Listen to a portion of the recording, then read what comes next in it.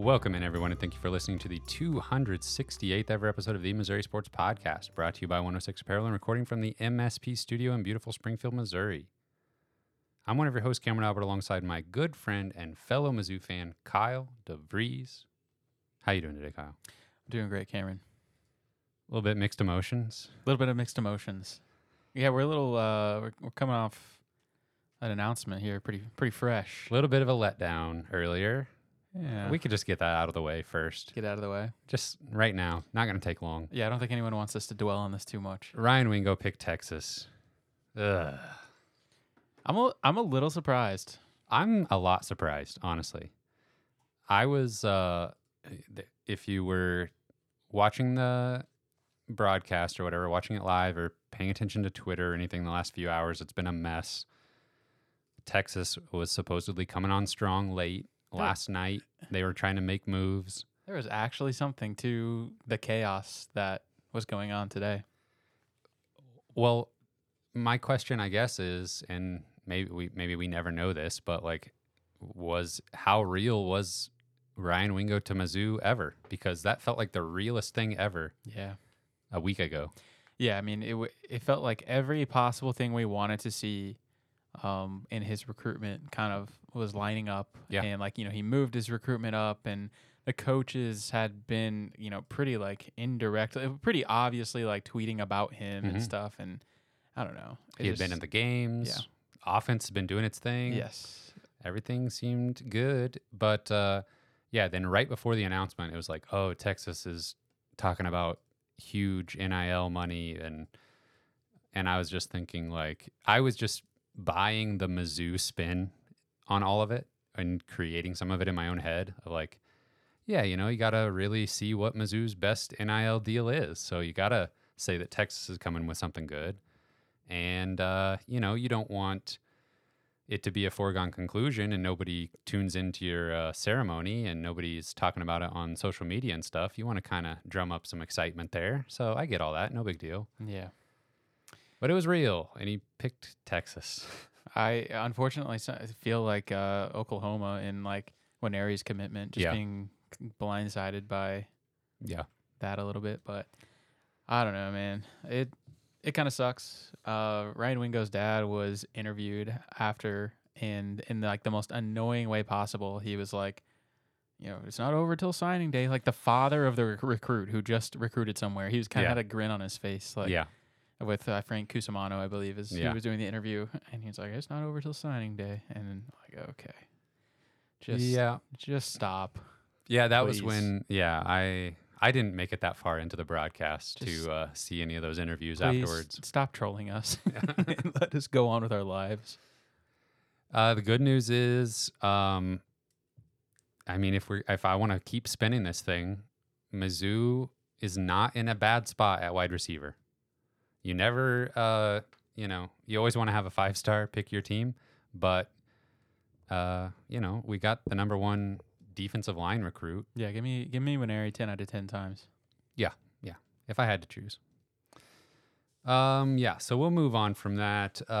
We've got more important stuff to talk about. We are going to be talking about basketball for the first time in a while because those games are right around the corner, and they just got done with their media days and stuff like that.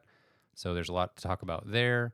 Obviously, we'll talk about the South Carolina game and your 7-1 Missouri Tigers and what sort of the outlook looks like the rest of the way with the big Georgia game coming up. And we'll pick the SEC games.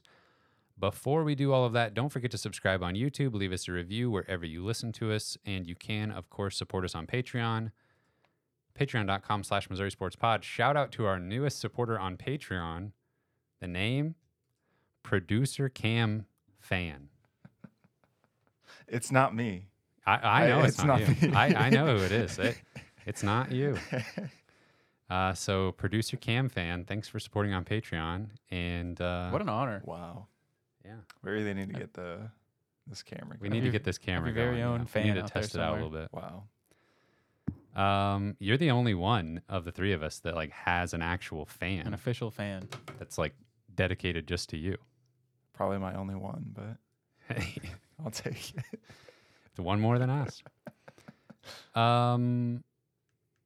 Yeah, you can support on Patreon, just like producer Cam Fan. So here's what we're going to do. We're going to start off with basketball. And there is if you're not ready for basketball, that's okay. If you're still in football mode, that's totally fine. Skip ahead to the football section. This basketball bit will be here in 2 weeks. It'll be here in a month when you want to come back and hear about all the players. But how to take advantage of the bye week. Exactly. Take advantage of the bye week. And there's a lot of basketball information out. And the first game is November 6th. So it's right around the corner. And as fun as this football season has been, having the football team and the basketball team good at the same time, that could really be something. Oh, boy. Basically, I'm thinking we'll just kind of talk about the players. I've got it ordered from freshmen, or ordered by class, starting with freshmen, and then getting to the returning seniors from last year's squad. And we'll just kind of give a rundown of the roster and, just kind of talk about who we think are going to be the most impactful players. But with any of that, you do have to talk about last year a little bit and set the table. Of course, last year was Dennis Gates' first season with Missouri.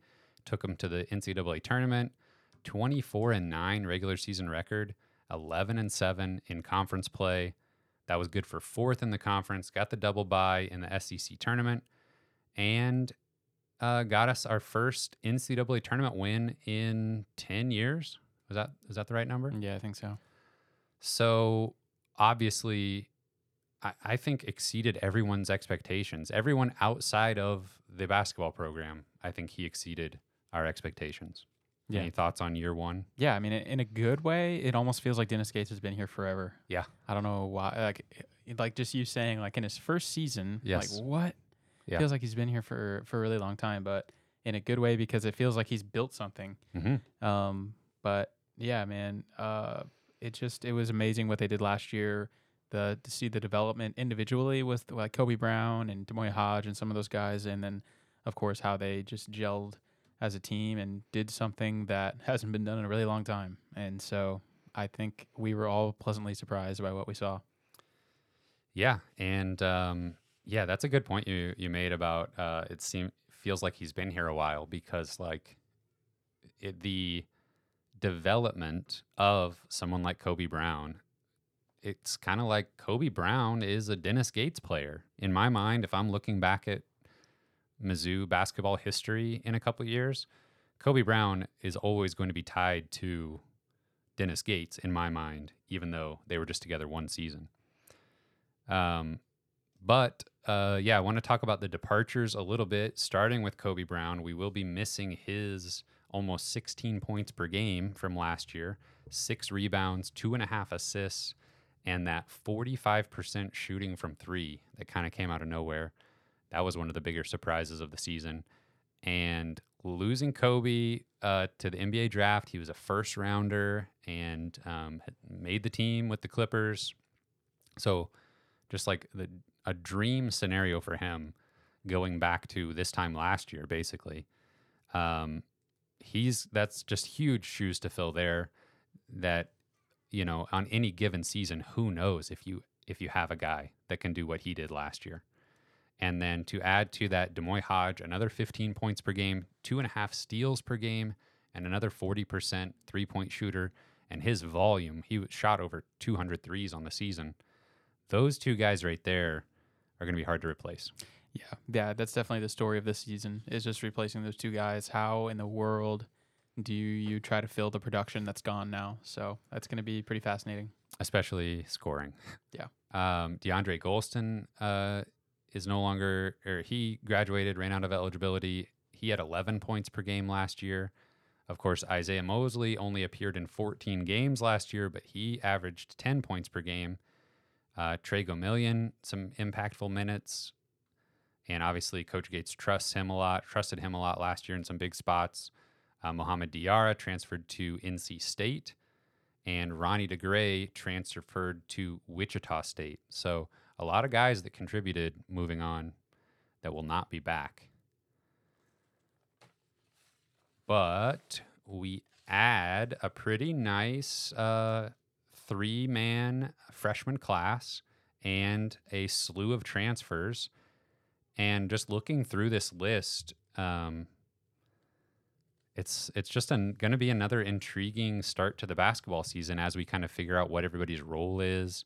And we were talking about a little bit before we started recording, like, okay, what kind of idea do we have about how all these pieces fit together? And it is a little bit just up in the air. And we kind of decided I don't know how much reason there is to really try to figure that out too much, because I'm guessing there's going to be 9 or 10 guys that are getting some decent playing time early as they try to fill out or figure out what the rotations are going to be like for conference play. But we can get started with the freshmen here. First off, we have guard Anthony Robinson from Tallahassee, Florida, 6'2", 3-star player, number 150 in his class. Jordan Butler from Greenville, South Carolina, 7 foot, 4-star player, number 131 in the class. And Trent Pierce, forward from Tulsa, Oklahoma, 6'10 on the official roster on mutigers.com. 4-star player, number 84 in his class, according to the 24/7 Sports Composite. Obviously, we know there's a potential signing class this year that might, overshadow this one coming in. But I'm pretty satisfied with this 3-man freshman class coming in, especially with the size in Jordan Butler and the size combined with the scoring ability that we've been hearing about from Trent Pierce. Yeah, I think this 3-man class has the potential to be sneaky good for sure. And it feels like they really found a diamond in the rough potentially with Trent Pierce and just his the ceiling that he has as a player and just the skill set he has at 6'10". I think we were looking at, we'll get to this, but we were looking at who might start, and he's 6'10", but I don't really see him starting at center necessarily, because I just don't really think that's his game. You're gonna see him playing everywhere, and Jordan Butler might end up being kind of like the one that at least I personally kind of forget about a little bit, but might have the best chance to start even just based on his skill set. So there's so much up in the air for this class, like in a good way. I think there's so much that they can contribute this year. Yeah, I mean, like, if you have Pierce and Butler at the 4 and 5 spot, maybe not as freshmen, but imagine next year or the year after, assuming they're both still around, having 2 guys 6'10" or taller that are just blocking every shot anytime anybody comes into the paint. And, like, if you have a stretch 4, Pierce would have no trouble guarding like a stretch 4 on the perimeter and making their shots difficult. So, and with Robinson, I feel like he will kind of take on more of the traditional freshman role of probably getting a little bit of mop-up minutes in some of the blowouts, or maybe a little bit more run in a game that Missouri should win, and you kind of want to see what you have in some of the younger guys. But I do see him as a little bit more of a developmental guard, especially considering the seniors that we have with Sean East and Nick Honor, their ability to play point guard. We shouldn't need to go much deeper than those 2 guys as primary ball handler. And I'm excited for Robinson to be able to sort of work behind those 2 and get a feel for the system and just the speed of college basketball. Yeah, there's so much experience on this team where the young guys maybe aren't going to be depended on a lot this year, which is a good thing. And we saw those Konzo Martin teams of old where the freshmen needed to come in and like immediately be, the best player on the team because they were the most talented and all that stuff. So high expectations that were not met very often, if ever. And hopefully these freshmen are not going to be held to that kind of expectation in year one. But I think Trent Pierce especially is a guy that, he's got Noah Carter in front of him in a position that he's probably going to be best suited for at kind of the stretch 4. But, obviously Noah Carter will be gone after this season. So maybe Trent Pierce is a guy that you're kind of building around next year. Yeah. And with Trent Pierce, he in particular just reminds me of the tall, long-armed wings from Florida State. And I can honestly, especially with some of the buzz from scouts and people that cover college basketball, he seems like the type of guy who gets some play as a freshman, shines a few times, and then as a sophomore just goes crazy and then goes to the NBA. Like, I feel like his ceiling is contributor as a freshman, all conference type player as a sophomore, and goes to the NBA. Yeah. I think he's got that in his range of outcomes for sure. And well, where did they go this summer on like a Jamaica? Mm-hmm. He was like leading the team in points in those exhibition games. So I don't know. I think you might be right. We might be seeing him putting up a lot of shots this year. And his floor is like, a 3 or 4 year player who's just like incredibly solid for multiple seasons. So I just feel like they have a really good get in Trent Pierce. I'm excited to see him play. Moving on to just the one sophomore, we have Aiden Shaw returning. He's listed at 6'8". He played about 10 minutes per game last year, had a season high 7 points in the 3-point win over Arkansas. Wasn't asked to do a whole lot. Obviously, we know about his athleticism. Had a couple big blocked shots in some clutch moments. He feels like the type of guy that could make a jump into his sophomore season. But at the same time, how well does his just insane athleticism, if he doesn't have much of a 3-point shot, if he's not super crafty around the basket, like how many minutes can you afford to give a guy who's like sort of a slasher / shot blocking specialist who's just super athletic?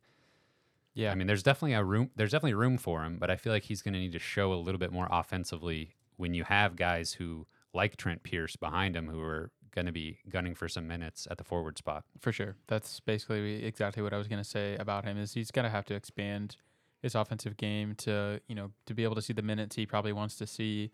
You're not really relying on him to like pull up and shoot but probably not create his own shot either. He's probably not like slashing to the rim very often. So yeah, how does he fit offensively, and what is he going to do to kind of take that step this year? Because we've seen the videos, we saw the plays last year. Yeah, he's very gifted, and that dunk in the Kansas game. Yes, came in the clutch for sure in some big moments with some big plays, but are going to need to see a little bit more consistency in other areas. Yeah, and obviously he's gained some weight, gained a lot of muscle, but I just don't quite see him bullying guys around on the block in the SEC this year. But still excited for what he can become. Again, we're like so used to just needing underclassmen to come in and run the show and like play meaningful minutes and start most games that it's a luxury to have a guy like Aiden Shaw who you don't have to rely on as much until he's a little bit more polished. We've got 3 juniors on this squad. We've got Caleb Brown, Kurt Lewis, and Tamar Bates. And which of those 3 guys jump out at you? You want to talk about a little bit? Yeah, I think Tamar Bates was a guy out of high school I really wanted Missouri to land, and obviously that was pre-Dennis Gates, so maybe it was just meant to be that he took this route and came to Missouri a couple of years later. But I really think he is going to see a lot of playing time. I don't know, in a similar way about Aiden Shaw. Well, maybe not in a similar way, but he probably isn't as much of an offensive threat as some of these other guys that are going to play the similar position. But he is an excellent defender, and for that very reason alone, he's going to have to be out there a lot. Yes, I agree. He played in 67 games over 2 seasons with Indiana. Originally from Kansas City, Kansas. It was a big recruiting miss for Konzo when that happened. We were pretty disappointed. He originally committed to Texas, right? Yeah. Bro. Just had to bring up Texas right now. Forget I said anything. He averaged 6 points per game in 20 minutes per game last year with Indiana. Shot 37% from 3. So if we can get like 3-and-D guard play out of him, guard wing play, I could see him eating up a lot of minutes for sure. And then Kurt Lewis is a transfer from John A. Logan Junior College. He played 2 seasons at Eastern Kentucky before that. Averaged 10 and 5 in 56 games, 10 points, 5 rebounds in 56 games at Eastern Kentucky. But then at John A. Logan, he averaged 14 points, 6 rebounds, 4 assists, 2 steals, and a block per game. And that John A. Logan team won the Junior College National Championship. And in the semifinals of that tournament, he had 27 points, I think. So he was balling out at the JUCO level, and kind of did a little bit of everything for them. I mean, 4 assists for a guy that you consider to be a scorer mostly is pretty impressive. He's listed at 6'5", just like Tamar Bates. So I could see those two competing for minutes, with maybe Lewis giving you a little bit more of that, creating a shot for himself, and more of that scoring prowess, whereas Tamar Bates is more of that 3-and-D guy. Yeah, he's a little bit of a question mark. You never know what guys are going to be like when they come from JUCO. Sean East came from JUCO, was one of the best JUCO players in the country, and he definitely had his moments and was pretty consistent for Missouri last year. I think Kurt Lewis could be that. I don't think he's not going to come in and be the star necessarily like he was at Johnny Logan, obviously, but he's got the measurables, he has the length, and I definitely think he could carve out a little bit of a role. And when you're talking about needing maybe 5 or 6 guys to kind of chip in and replace some of that scoring production from Kobe Brown and Demoy Hodge, I think Lewis is going to be one of those guys.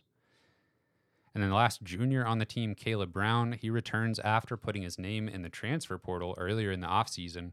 He's listed as a 6'7" guard, 6'7", 245. Averaged 8 minutes per game in the 11 games that he played in last year.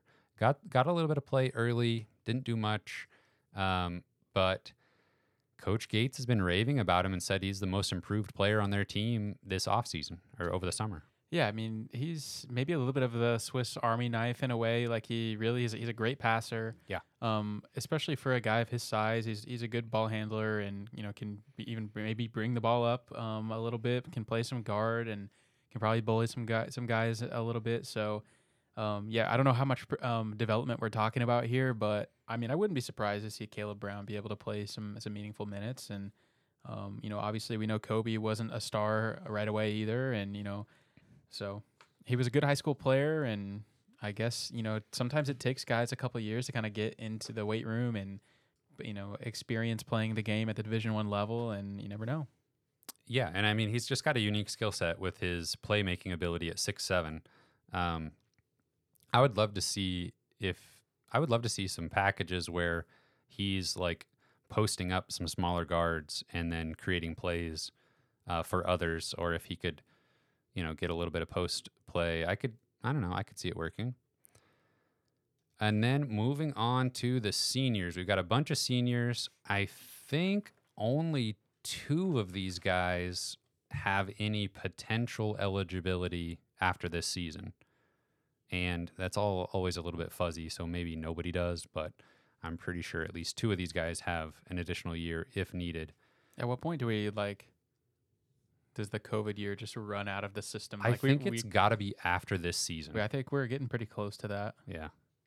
That'll be nice. I mean, I don't know. It's been nice to have the extra year where guys can come back and like really squeeze out as much experience as we can. Yeah. But for the sake of just like knowing where we are with like how many scholarships are available, the classes and stuff, it's a little bit of a mess. But since you brought that up, one thing that I've noticed actually with this Mizzou football team that we've been watching all season, and now seeing some of these guys get interviewed at the media days events,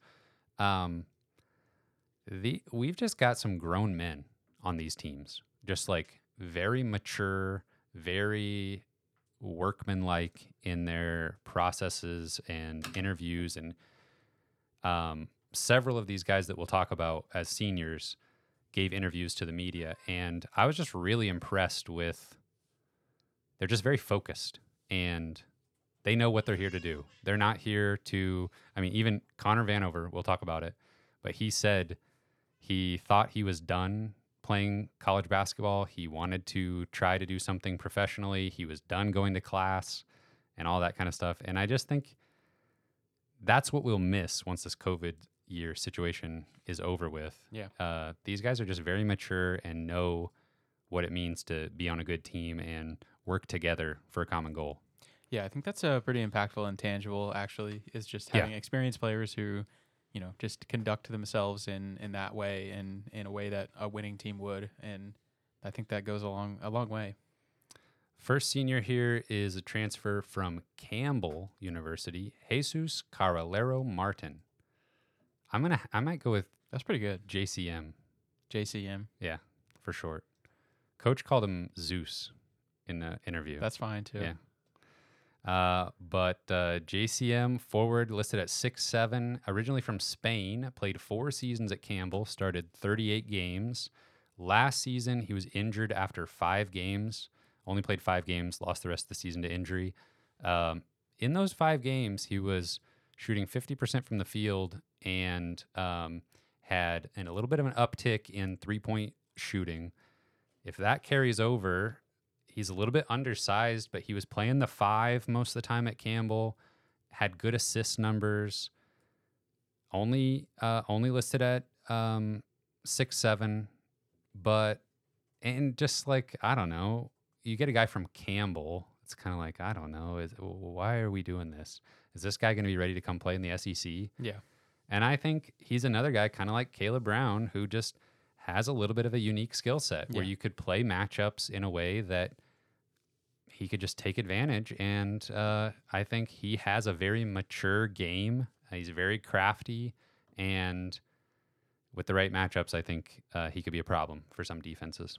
Yeah, you mentioned he is from Spain. I mean, I feel like his play style is just very European. Like it's very, he's just very mobile for his size and crafty, good passer. He was bringing the ball up some. He was playing a little point forward for Campbell at times. Yeah, he's a very interesting player, and I'm honestly one of the most intriguing players as far as like I just have no idea how they're going to use him. Yeah, truly, he could start every game at the 5. He could play 12 minutes per game, and we kind of forget about him late in conference season. Yeah. Like the variance there is pretty crazy. Another senior on the list, Mabor Majak, 7'2" center. He is one of 2 players on the roster who are actually labeled as centers. Everybody else is just a guard or forward. And for that reason, he might get in some games. Exactly. Originally from South Sudan, came over with Gates from Cleveland State. Played a little bit last year in some actually huge spots against Mississippi State and Tennessee. Very much matchup based. Yes, absolutely. But he held his own. Yeah. And he was basically thrown out there to absorb a couple fouls and grab some rebounds when nobody else could. And often last year we saw nobody being able to grab rebounds. But he is back, and then that brings us to a few more transfers. We have John Tonje, 6'6" guard, listed as a guard. I wasn't sure what they would do with that, but definitely a wing player. Originally from Omaha, Nebraska, played 4 seasons at Colorado State, started 33 games for them last year, played 31 minutes per game, averaged 14 points, 5 rebounds, shot 39% from 3 on 5 attempts per game. So I feel like this is a guy you are bringing in to give us some offense immediately. And he was an early addition when the transfer portal opened. It was just like, portal's open, boom, John Tonje is committed to the Tigers. Yeah, for sure. He's athletic wing for sure. I hope that he can kind of help with the rebounding issue. I don't know if that problem's going away this year, just based on the style that they're probably going to play with. Yeah. But maybe he's definitely a big guard that can get in there and hopefully help with the rebounding. He was asked what attracted him to Coach Gates and Missouri in the portal. He said, "This type of defense is something I want to be a part of." We got a brand already. Yeah, I love it. Next up, senior transfer Caleb Grill, 6'3" guard, originally from Wichita, started his career at Iowa State, transferred to UNLV, and then followed Coach TJ Otzelberger back to Iowa State. Started in 22 games last year, averaged 31 minutes per game, shot 37% from three on 6 attempts per game. And he had an interesting quote talking about making the decision to come to Missouri. He said the decision was not about basketball. It was about feeling like family, which multiple players. Wow, that's very touching. Multiple players said they liked the family vibe that Coach Gates and company bring. It's a family vibe. And also, I bet I have the green light to shoot 10 threes a game. Yeah, that's true. Yes. Just like be insanely aggressive with steals and green light all day long. I mean, literally, there's so much 3-point production that's missing from last year's team, and Grill's the best shooter on the team. And I'm pretty sure that was the pitch. Like, hey, we're a family atmosphere, but also you can launch all game long. Again, that'll just be one of the coolest things to see early in the non-conference season is like who's taking all these shots. Yeah, because there are shots missing from last year that need to be made up for. And there's some fun highlights of him at Iowa State just getting hot. Like he's a little bit streaky, and like he'll just hit like 7 threes in a game or something. Yeah. I think I saw one where like 3 possessions in a row he made a 3, just like little 9-0 run by himself. Yeah. Another transfer that everybody's heard of by now, Connor Vanover, 7'5" center. He played 1 season at Cal, 2 at Arkansas, and then 1 most recently at Oral Roberts. He was actually really good at Oral Roberts. Yes, very good at Oral Roberts. Developed his 3-point shot a little bit more. He had that a little bit at Arkansas. Played more for Arkansas as a sophomore, then didn't play a whole lot as a junior, hence transferring. But now he's back in the SEC, this time playing for the good guys. And he said he did not think he would be returning to college this past offseason. And then he's another one that talked about the family vibe.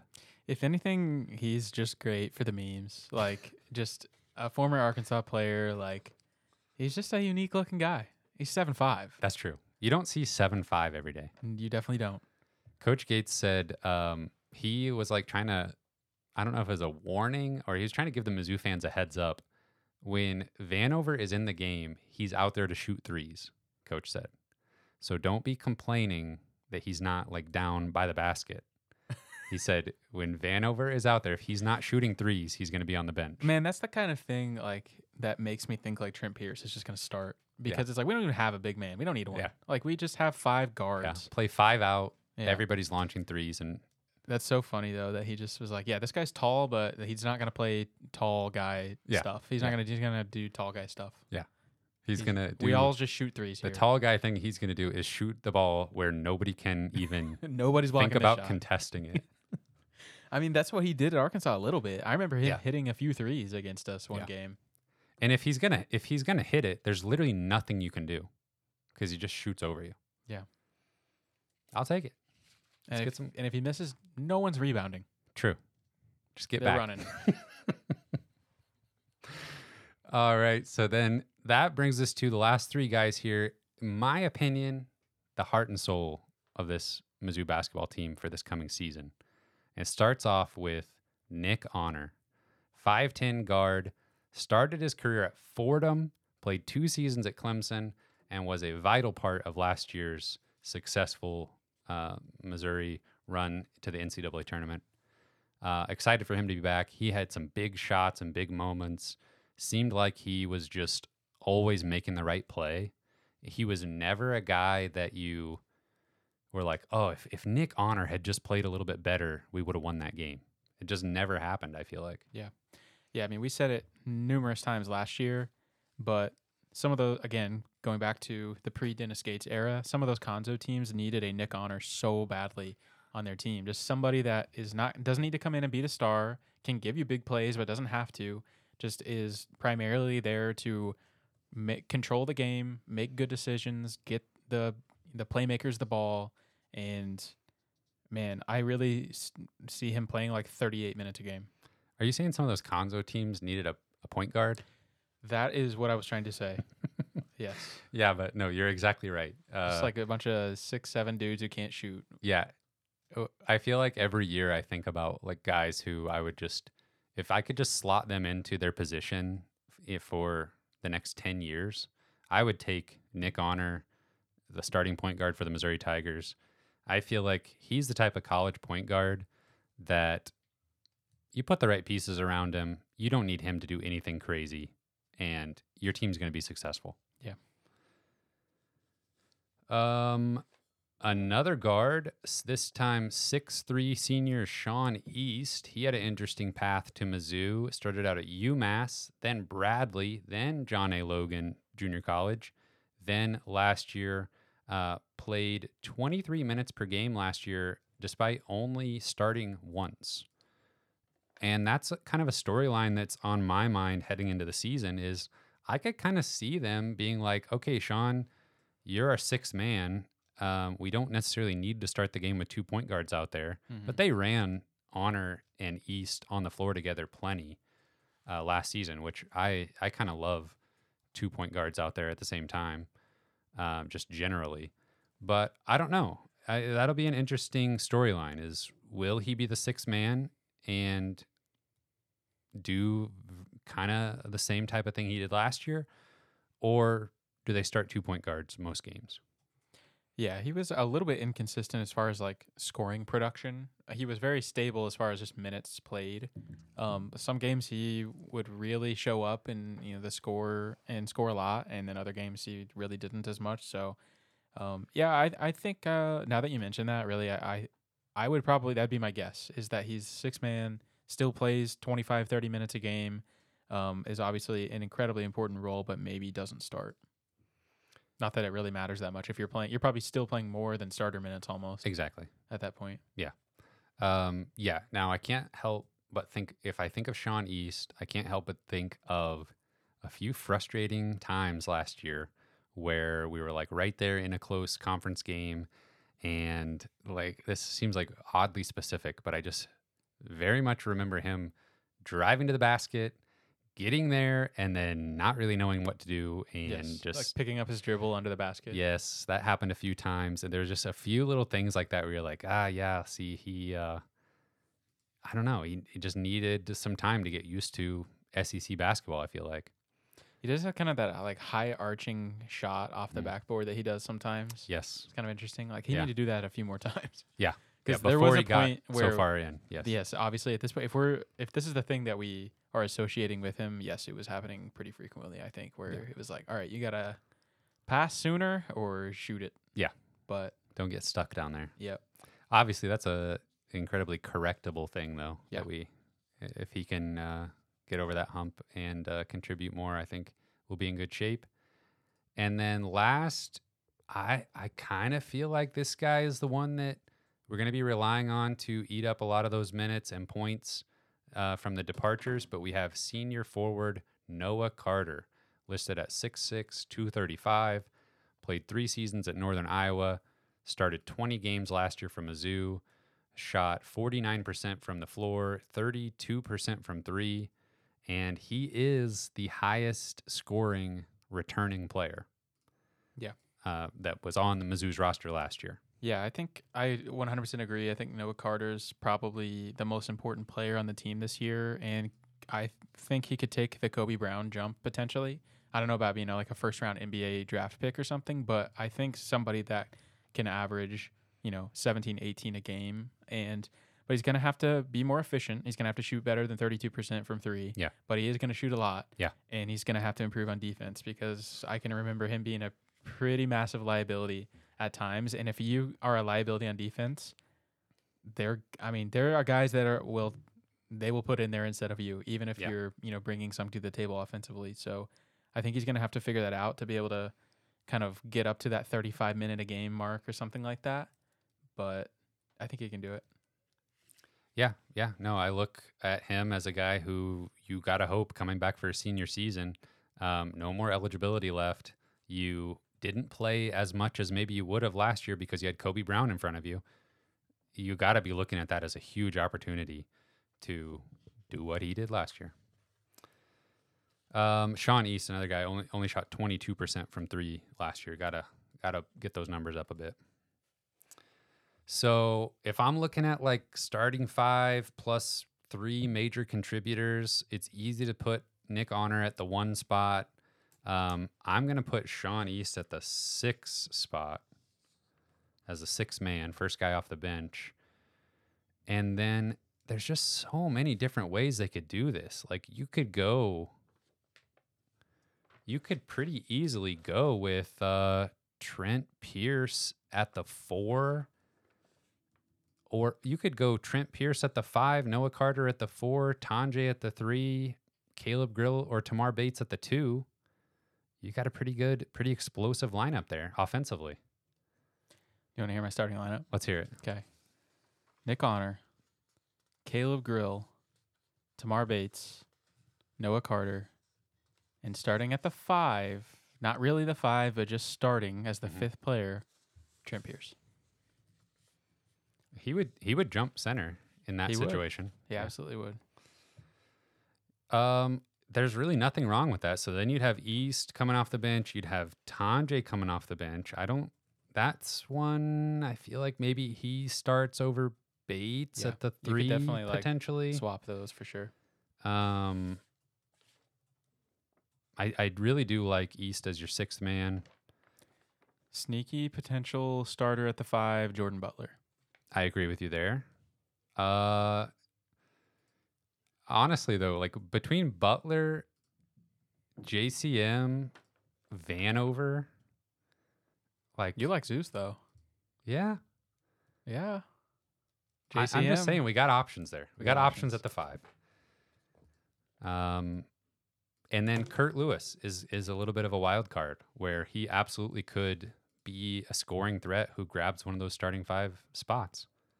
But I mean, the starting 5 that you've given us, I'm going to swap Tanjay in for Bates, and that gives us 4 seniors with just incredible amount of, what's it called when you've done it before? Experience. And then the freshman Pierce. I like that. Give me the 4 seniors plus the freshman. Okay, so we just talked about 15 players. Give me 4 guys who just probably won't really play much this year. Oh, that's almost harder to do somehow.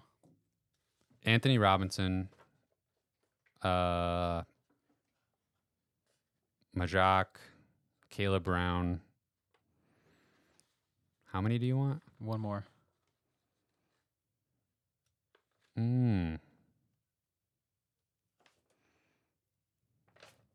Vanover? That's what I was thinking. Yeah. But I mean, if that's the bottom, if that's like the end of your bench, that's pretty great. Yeah. And Coach Gates, of course, was talking up all the walk-ons as well. There's like, I keep wanting to call him. I got to find his name because I swear he's a reincarnation of another Mizzou player from years past. We have a freshman walk-on named Danny Stevens, and I keep wanting to think of him as, now I can't think of his first name, Feldman. I literally was about to say Danny Feldman. Danny Feldman. Just a random walk-on from like 10 years ago. I literally was thinking Danny Feldman, and then I was like, I don't even know if he played for Mizzou. I just like know who that is. I can think of his face. Look, Danny Stevens. When I saw that, I was like, wait a second, that's Danny Feldman. Reincarnated. Yes. That is, I wish I would have said Danny Feldman, but if that was not who you were thinking of, it just would have sounded like the dumbest thing ever. So Danny Feldman's there. You know? He's good. He's back. He's good, people say. All right. So I'm very excited for this team. Very excited to see how the lineups shake up. Early on in the season, there's a plethora of cupcakes on the schedule. So we'll get to see everybody put up some numbers, hopefully. And next week, we will look at that schedule and see how we're feeling. See if we're looking at another NCAA tournament team or if this is a little bit of a reset year or something in between. So stay tuned next week. We'll tell you exactly how good this team is going to be. And with that, we can get back to football. Did you know it's football season? Yeah. Kyle, Mizzou being good at football, it's fun. It just it lights up my life. It's incredible. It gives us life. I've watched so many highlight videos in the last week. I've watched the South Carolina highlights 10 times. I've watched the Kentucky highlights a few more times. I was watching highlights from 2008 just because YouTube was feeding it to me and I was just eating it all. Yeah. I've watched too many press conferences of other SEC coaches. I've been doing that too. YouTube thinks that's what I want to see, and it's right. And I love hearing other coaches talk about Mizzou. Yeah. Yeah, I mean, what makes college football, every game is so important because there's so few of them, and that's why it makes those losses so heartbreaking sometimes, but I feel like that's what makes the good times even better. It's just because, like, you know, at the rate that we've been going, and hopefully this is, you know, the last 10 years, I pray to God is not how the next 10 years will go. But I mean, the last time we have to look back at that, you know, a time we've done something like this is a literal decade ago. And so these kind of seasons just don't come around, very often. And I'm hoping that trend changes here in the future. But even good programs don't churn out 7-1 starts every year. Yeah. And just being able to say we've beaten South Carolina 5 years in a row and just stuff like that. Yeah. You know, every single game of these series that, you know, have a little bit of history now, and obviously we'll have a lot more history in the future. Every game in every series is so important, and we just got to really enjoy it when we can. Final score on this one, what was it? 34-12? Yeah. And I would argue that one of South Carolina's best plays in the entire game was deferring when they won the toss. And that's just like an automatic 3 and out for That's Mizzou. true. That was like, oh, here we go. Yeah. So that's all you have to do. Defer. Literally, that was one of their best plays of the game, was the coin toss. Because Missouri goes 3 and out. But then on the second Mizzou possession, we get that deep shot to Luther Burden. He makes a NFL-level catch to go up and get that between two defenders, and a really nicely thrown ball by Brady Cook. We need a case study on the 3 and outs, though. Like, somebody get on that. Somebody that's like been on the football team or something, like with Coach Drinkwitz. Like, is there some kind of script that you guys just don't want to do, or like, is there some kind of script in that first drive that just doesn't work every time? They're like, we do not like these plays. Let's just go 3 and out. Get us to the muck second these drive. up. Yeah, get us to the second drive, and then we'll actually play. Yeah. Then we'll do some stuff. But this first drive, we just got to warm up the punter a little bit. Picture perfect first half. I mean, we get the big play to Burden. We don't allow South Carolina to do anything on offense. They miss a field goal, which could have changed the momentum a little bit. Yeah. And they make a field goal late. But Missouri takes a 24-3 lead into halftime. It's just everything good. Right. Yeah, it really felt like, man, we just felt like we were so much better than South Carolina in that first half. And in the second half, it didn't feel like that, but I'm pretty sure they just put it in cruise control. Yeah. But that first half was incredible. Cody Schrader running all over him, doing whatever he wants. Yeah, like 5 to 10 yards a carry. Yeah. And again, that slowed down a little bit in the second half, but the first half, it was just picture perfect. Again, 24 points. We talked about it before. They scored 25 in the first half against LSU, which was a new Coach Drinkwitz SEC record for points and a half, and it was previously 24 against LSU.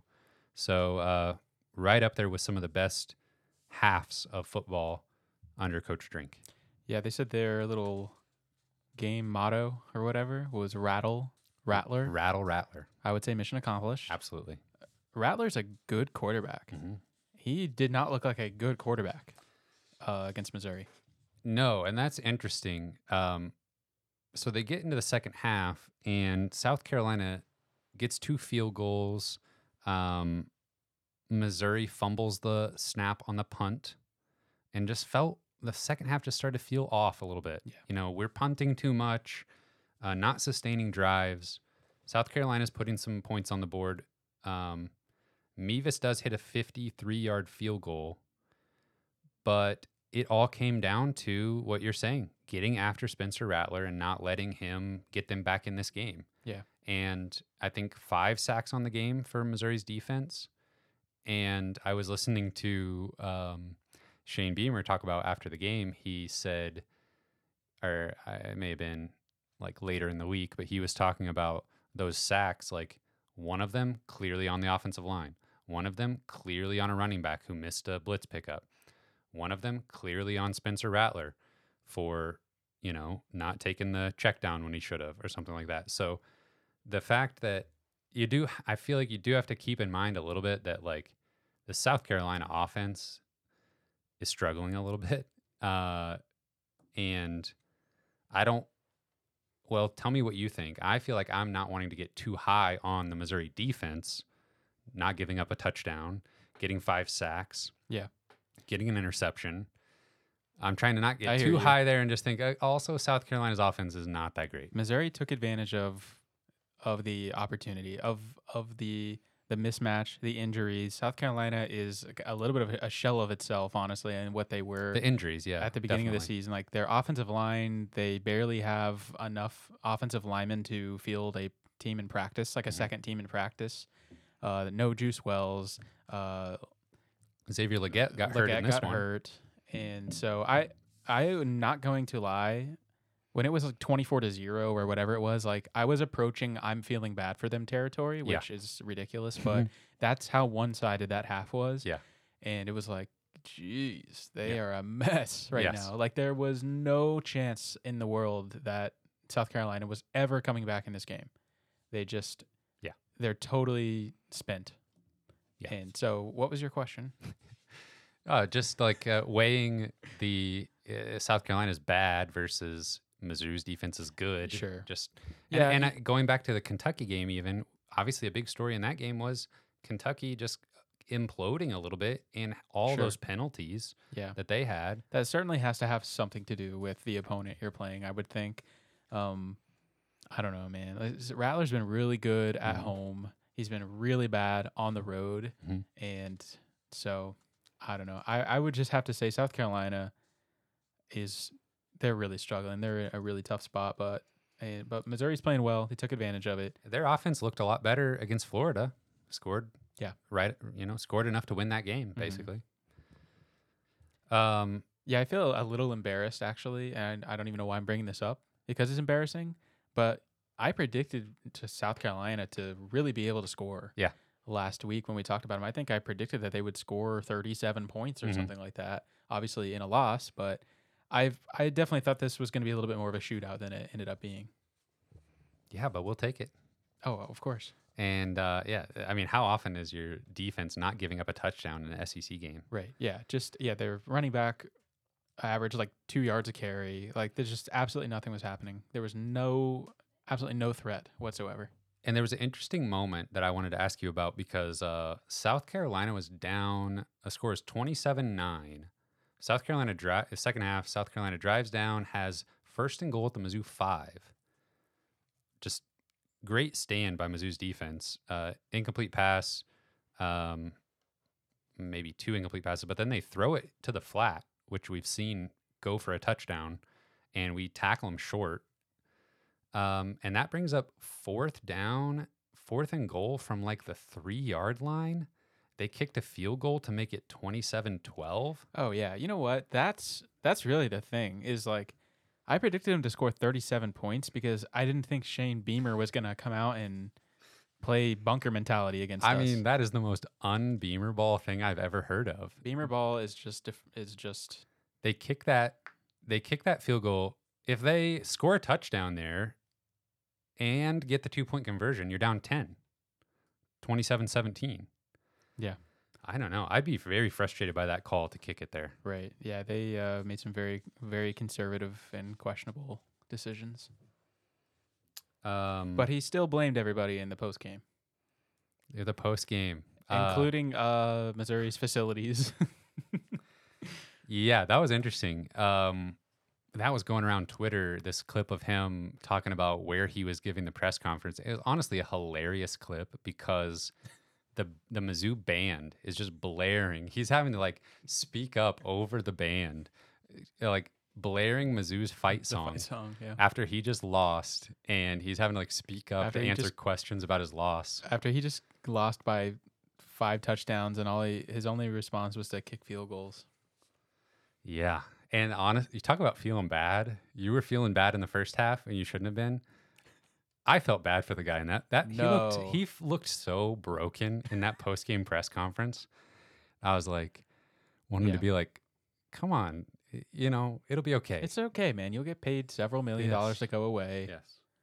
You'll tarnish the Beamer name a little bit, but you'll be rich. It's fine. Well, Kyle, there was actually a big result of this game, and Mizzou going 7-1 is the fact that in the case of 46-year-old Shane Beamer, you are the father. Eli Drinkwitz, you are the father. That was incredible. That was confirmed in that game. And the Daddy Drink memes were circling after the game. Yes, we had a meme prepared, and we wanted to win. We're fans of Missouri.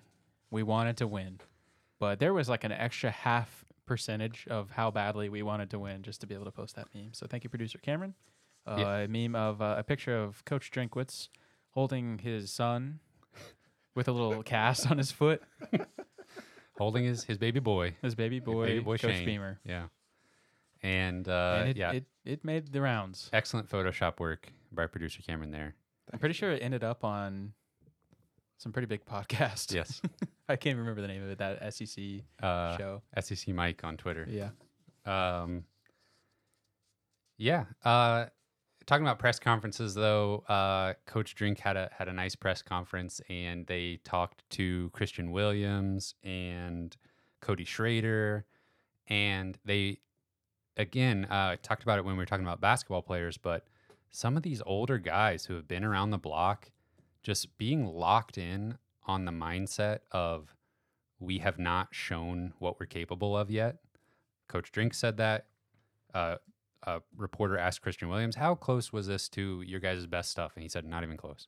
They asked Cody Schrader. He said, not even close. And I think I have a chance to test that out here in a week. Exactly.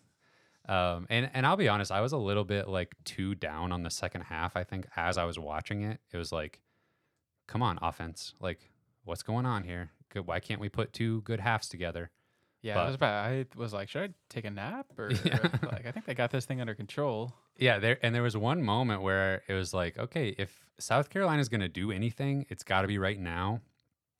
And this was maybe it was when they kicked the field goal, but they looked like they were trying to put a drive together. Rattler hadn't played too terribly, gotten sacked, but he was doing okay.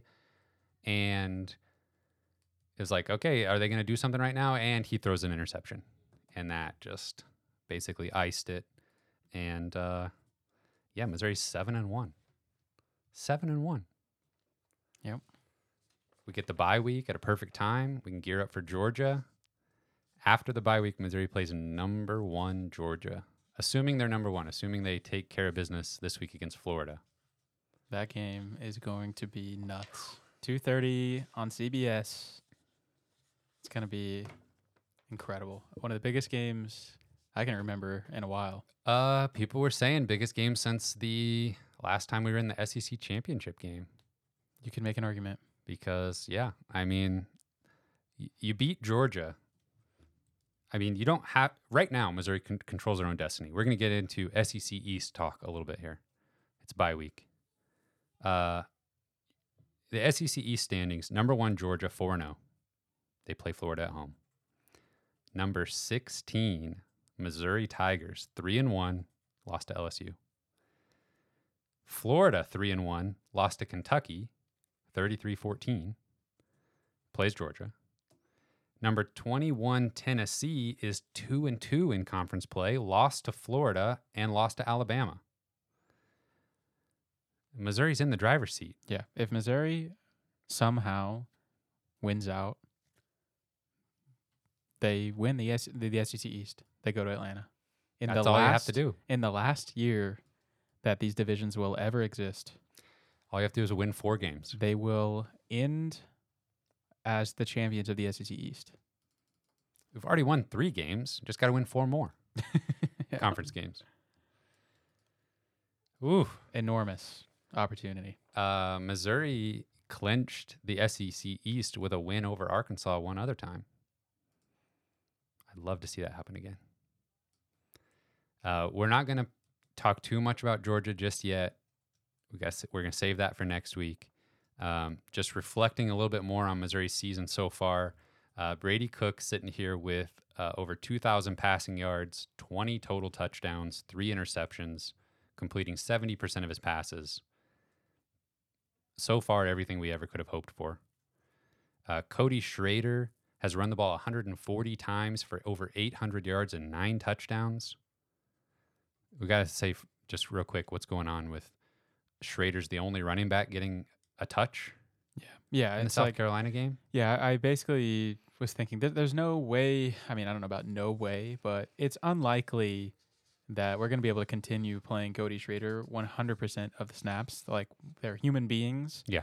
And he's already been banged up. He's already been a little bit banged up. We're talking about the potential for injuries, the potential for just kind of wearing down. Like, sometimes in the football season, even some of the best players in the country in college or in NFL, you kind of start to see those guys just wear down. They're not as effective by the end of the year if they're getting a lot of snaps, and I don't want to see that happen to Cody Schrader. In the second half of this game, there's just no reason that Cody Schrader should take every snap against South Carolina in the second half when you're winning by however many points, and they're completely incapable of coming back on you.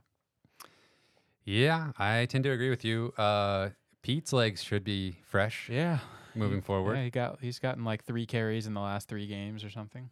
Schrader said in the post-game press conference that he's been spending 12 hours a day in the football facilities getting treatment for his like severely bruised thigh, basically. Jeez.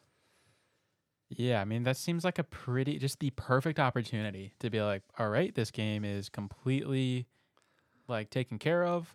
Perfect opportunity to get Jamal Roberts some run, get Nate Pete in there. Or just more importantly, give Cody Schrader a little bit of a break. Yeah. And Drinkwitz said that the game plan going into this game was to get Roberts involved, and that did not happen. Yeah, that was like an actual thing they said on the broadcast was Jamal Roberts, who is the second string running back today, backing up Cody Schrader. Oh, just kidding. He doesn't have a backup. Yeah. No backups here. Luther Burden, 61 catches on the season, 905 yards, 6 touchdowns. And I have some rankings here for you as well. Brady Cook, 7th nationally, 2nd in the SEC in passing yards. Cody Schrader, 9th nationally, 1st in the SEC in rushing yards. And like 40 more attempts than anyone else, but that's okay. Yeah. Luther Burden, 2nd nationally and 2nd in the SEC in receiving yards. Malik Neighbors takes the top spot on both of those. But Burden, 61 catches, 900 yards, 6 touchdowns. Weiss, 36, 440, and 5 touchdowns for him. And Mookie Cooper, just a very solid 3rd wide receiver here.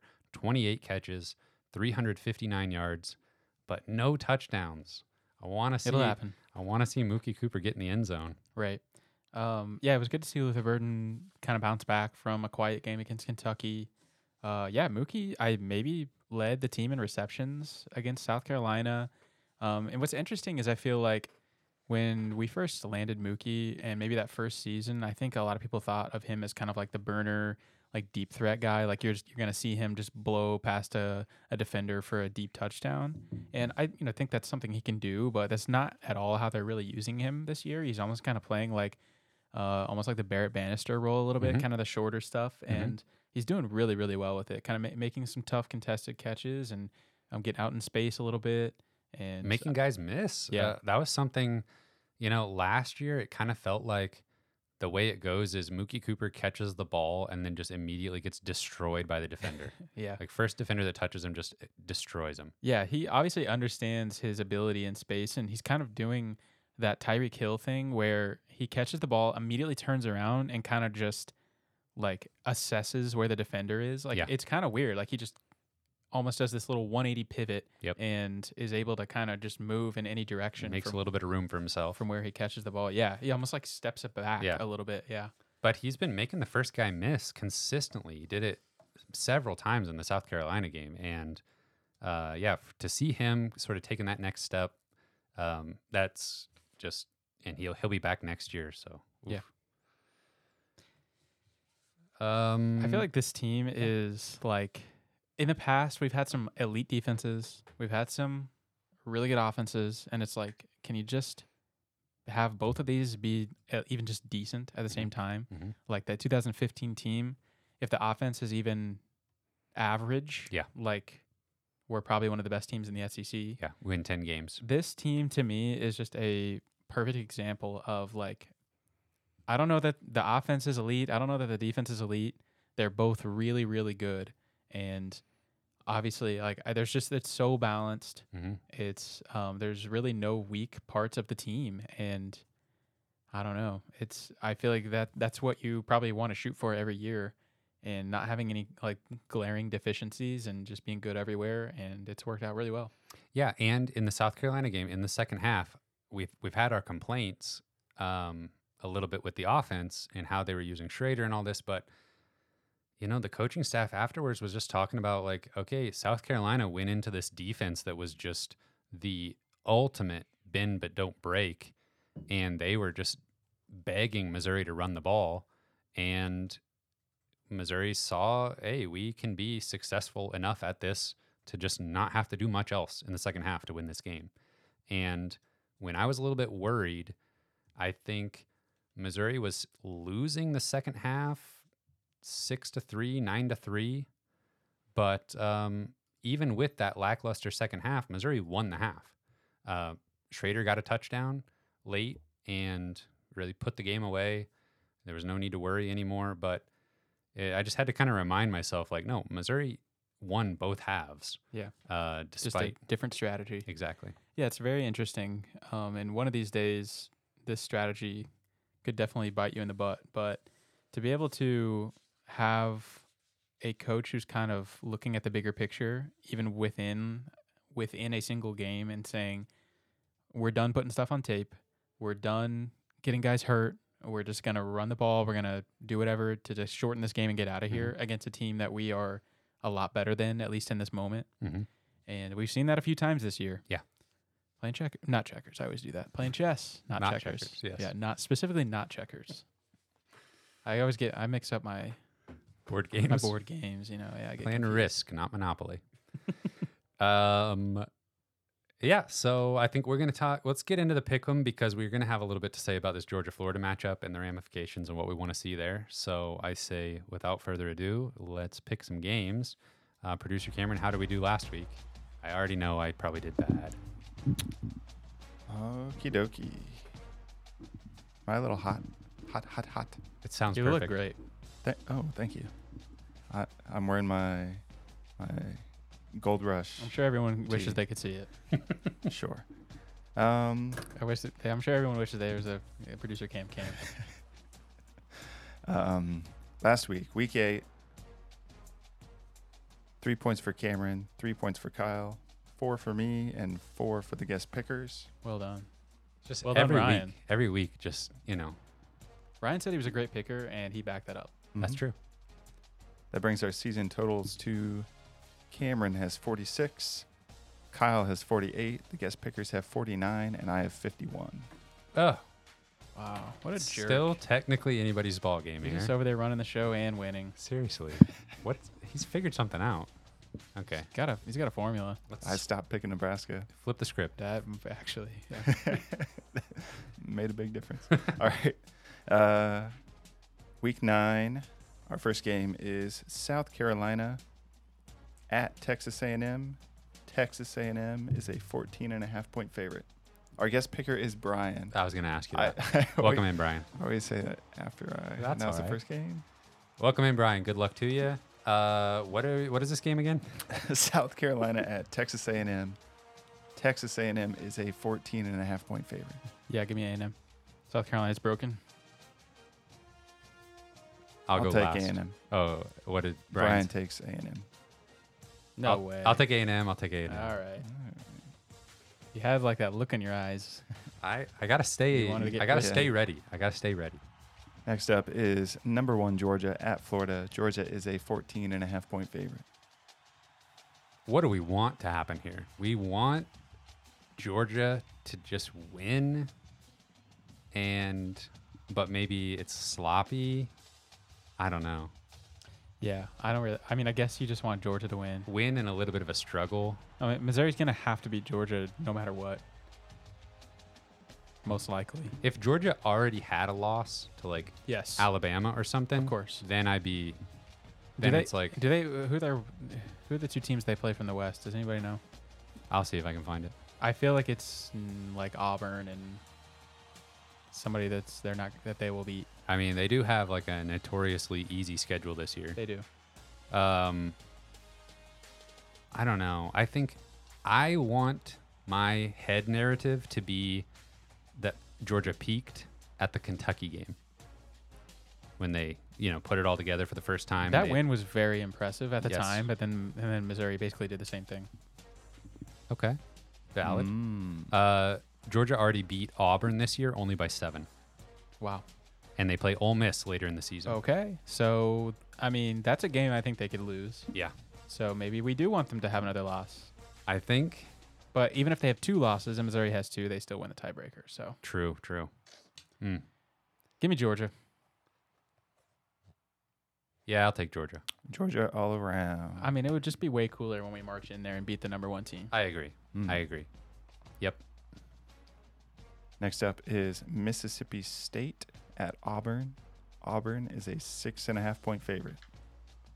Mississippi State coming off the big win. Oh yeah, that was just the 4-point win that felt like 35-point win. That game was 7-3. 7-3 at halftime and at the end. I watched the second half. It was awful. Of the second half, so bad. Arkansas, thank you. Just keep being bad. You're doing great. Who's Mississippi State playing? Auburn. 2 bad teams. At Auburn. Give me Auburn. I'll take Auburn. Can you go back to the well? Brian takes Mississippi State. Okay. And so do I. Oh, that's what I like to hear. Sticking with Mike Wright. They're going to win. They will now. Yeah. It's been decided. Predestination. Number 21, Tennessee at Kentucky. Tennessee is a 4-point favorite. I'll just say, give me Kentucky. You don't want to give us any? I got nothing. Brian takes Tennessee. I'll take Kentucky. Oh, man. This is at Kentucky? Yeah. Jeez. I'll go Kentucky. I literally meant to say Tennessee, and I said Kentucky. Give me Tennessee. Ooh. Doesn't feel great. Kentucky's not going to lose 3 in a row. Oh, they will. Oh, okay. Be so. Vanderbilt at number 12, Ole Miss. Ole Miss is a 24.5-point favorite. I didn't even hear who they're playing. I'll take Ole Miss. I'll take Ole Miss. They're playing Vanderbilt. Everybody's on Ole Miss. I just heard the line. You're like, oh, they must be playing Akron. Just catching strays. Last and certainly least, Purdue at Nebraska. Nebraska is a 2.5-point favorite. You got to your lofty perch there by picking against Nebraska. Yeah, give me Purdue. Oh. Am I going to pick Nebraska to win a football game? I'll do it if nobody else has. Brian picks Nebraska. I'll take Purdue.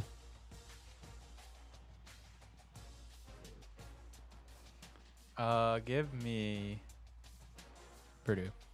Ooh. Wow. I can't do it. I'm changing to Nebraska. Okay. All right. Officially, lock it in. I can't pick Nebraska. Me neither. See, yeah. Either way, I'll be happy. Well, see. That's hedging. That That doesn't make me feel good. All right. See you on the gridiron. See you on the gridiron. Good luck to everybody there. Enjoy the bye week. And let me get my names here. Special thank you to our Patreon supporters at the $10 level and above. Britt Treese, Brian Smith, Ryan Demore, Tristan Ben Smith, Parker, Daddy JD, Tim Keens, Tyler Harsel, Brandon Groffalo, Brandon Hanks, Matthew Tilley, Luis Hernandez, and producer Cam Fan. Thank you. Thank you, gentlemen. We love you very much. You can find this podcast on Spotify and Apple Podcasts. We're on Twitter at Mizzou Sports Pod, and you can email us at MissouriSportsPod@gmail.com. Thank you, Cooper. I am a Cooper fan. You can find our t-shirts and stickers on our online shop, MissouriSportsPod.BigCartel.com. Thank you for listening. We will see you next week. Eli Drinkwitz, you are the father. After a bye.